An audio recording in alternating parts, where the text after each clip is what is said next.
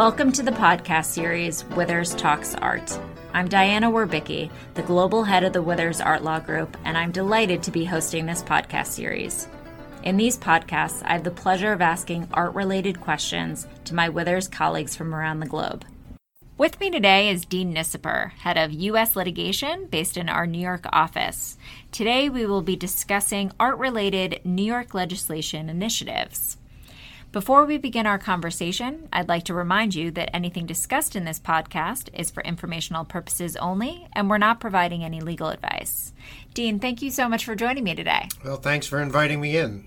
You've had quite a long history of helping out with New York legislation as it relates to the art world, and today wanted to focus on some of those initiatives that you worked on. There are two we're going to discuss today. Which one should we start with? Why don't we start with the artist consignment legislation? That came first and maybe the best one to address first. Okay, great. Please tell us about the artist consignment legislation. This is legislation that we dealt with probably 8 or 10 years ago initially. It's legislation that addressed artist dealer consignments. In other words, when an artist consigns their own works of art that they've created to a dealer to be sold. Who were you trying to protect with the creation of this legislation? What problem was it attempting to solve for?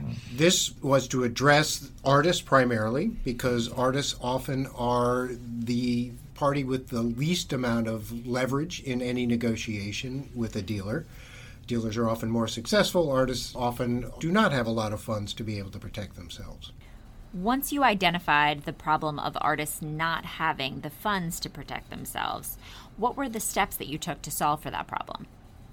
Difficulty arose because in artist consignments, where the artists don't have a lot of leverage to negotiate, what happened over time and what's happened in many artist-dealer relationships is the dealers sell works of art and fail to pay artists. Usually in a consignment relationship with an artist, the artist usually gets 50% of the sale proceeds, the dealer gets 50% of the sale proceeds. Sometimes, because the artist doesn't have leverage, there are times when dealers use that money to pay themselves, to run their own operations, and fail to pay the artist.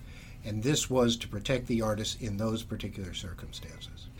What was drafted into the legislation, and what was the process you had to go through to get it passed? First, we got together with the Art Law Committee, part of the City Bar. We drafted legislation to deal with this issue. What happened was there is existing legislation, and there's been existing legislation since the 1960s that deals with artist-dealer consignment relationships. The legislation creates a situation where if art is consigned, that art is deemed trust property in the hands of the dealer for the benefit of the artist. If the art is sold, the money is deemed trust funds, again, in the hands of the dealer for the benefit of the artist. It was great legislation. The problem is it had no teeth. And what we found was it rose particularly with the Salinger O'Reilly Gallery situation, which started in 2007, as I recall. That gallery was failing to pay its artists. Not unusual. It's happened with other galleries as well, but that became massive. That was a huge fraud against many people in the art world. Larry Salinger ended up going to jail for it. But out of that, this issue came to the forefront, and it was clear that artists needed to be protected. It happened, they had this legislation in place, but there was no teeth. There was nothing to prevent the gallery from going ahead and keeping the money themselves rather than paying the artists. So this legislation was to specifically address that issue. What did this legislation do to give this more teeth? Several things. One of the most important things, as we said, artists don't have a lot of funds. They're not as wealthy as dealers. They don't have the money to protect themselves.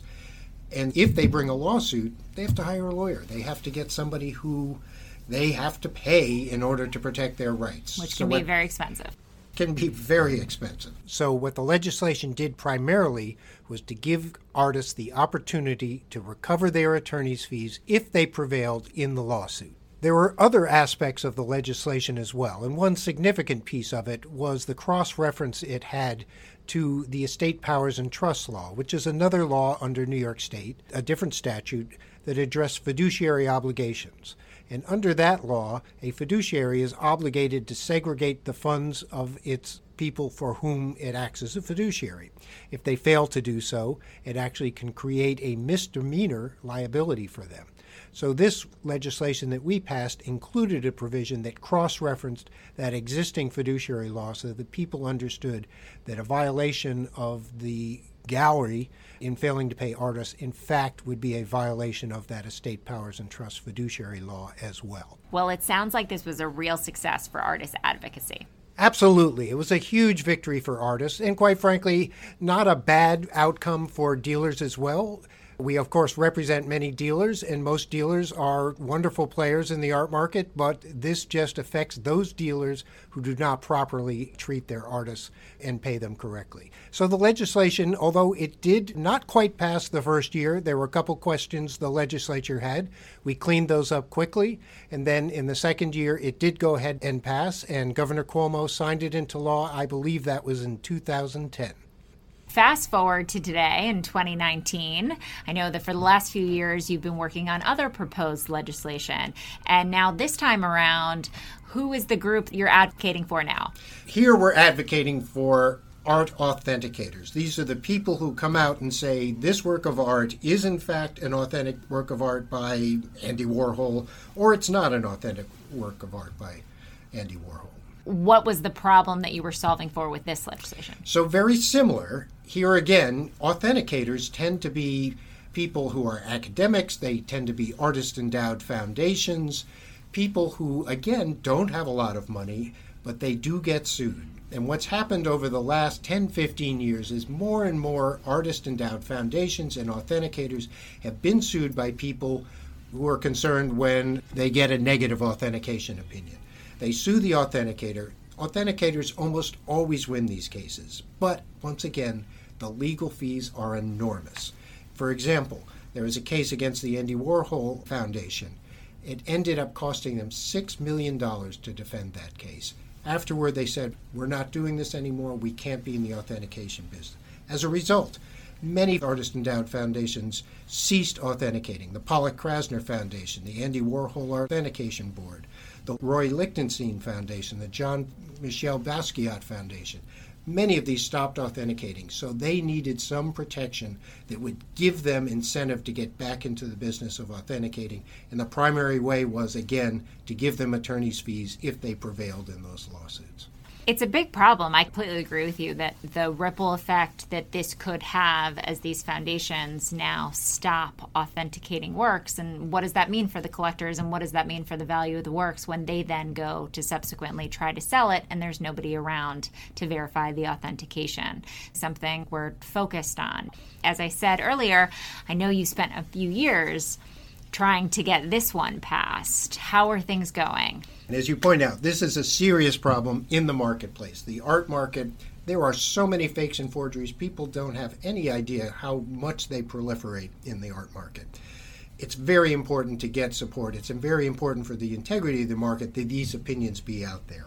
We had support for this legislation from all of the major museums, the auction houses, the Art Dealers Association, International Foundation for Art Research, from many, many different constituents. We had a lot of support, but what we needed, obviously, was support from the legislation. We started this, I think it was 4 or 5 years ago, we first introduced it. There was initially pushback from, oddly enough, nobody in the art world, but from the New York Trial Lawyers Association, because they were concerned that this was enabling defendants in a lawsuit to be able to recover attorney's fees. They didn't like that. We negotiated with them.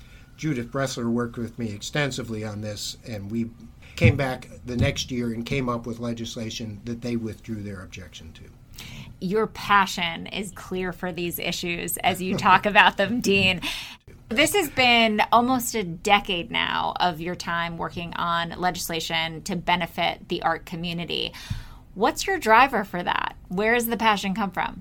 I have been practicing in the art world, in art law, for probably more than 20 years now. I went to art school. I'm a lover of art. I'm involved with art for the aesthetic, for the love of it. And I want to see people protected. I want to see the integrity of the art market protected, and I want to see artists protected. They need protection. I am passionate about it. I love what I do, and I really want to make sure the legislature becomes just as passionate as I am.